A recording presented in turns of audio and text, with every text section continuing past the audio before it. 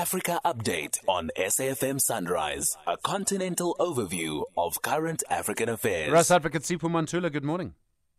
Sipho, refreshing morning and Jumbo Africa to the listeners. So how long is this extension in Zimbabwe to vote? Is it another full day?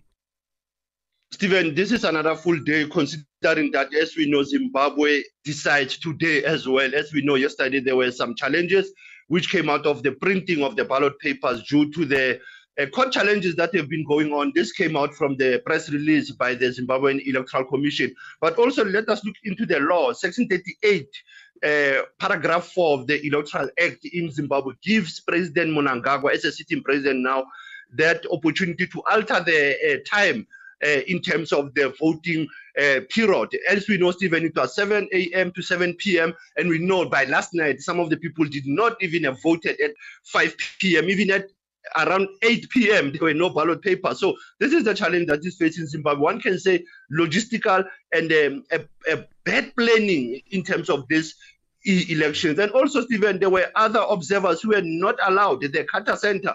30 members, they were not accredited on the eve of elections yesterday. Some of the local human rights activists, including lawyers and the pastors in Zimbabwe, were also denied local observer accreditation. Those are the challenges that we are seeing, SG. But we know, even SADC, they say this is very strange.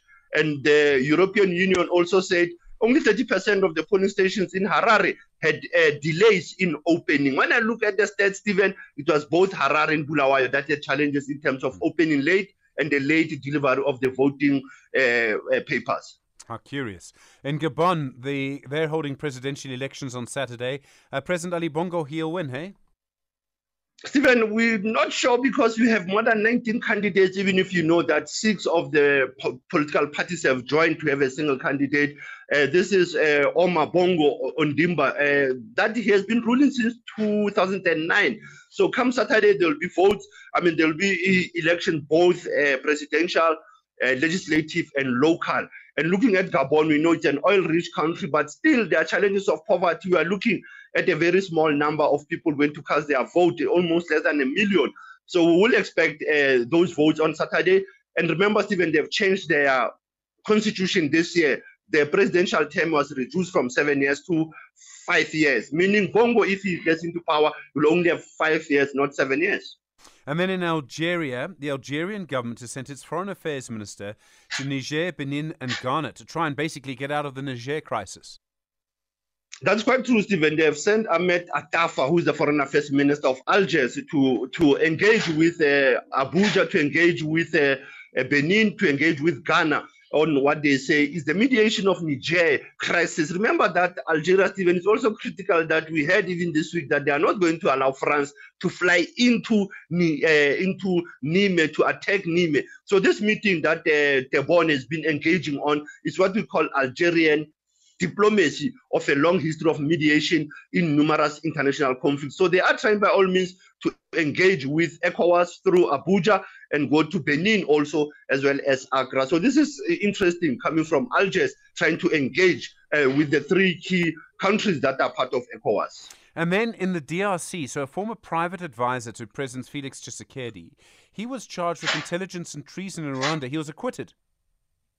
Stephen, remember, Fortunat Biselele was arrested in January with the issue that he was attempting to overthrow government and he was working with the government of Paul Kagame and this M23 attacks that have been going on. He was arrested, only released last month, but only yesterday, Stephen, his case was squashed, meaning he was acquitted because there were no evidence about his link to this case. So the judges, they said there's nothing. This was just a political trial. Nothing has done to this private advisor of Felix Tshisekedi.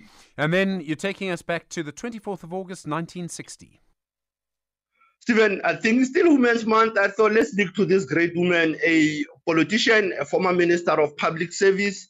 One of the women also, Stephen, in 2016 was named the New African Woman of the Year.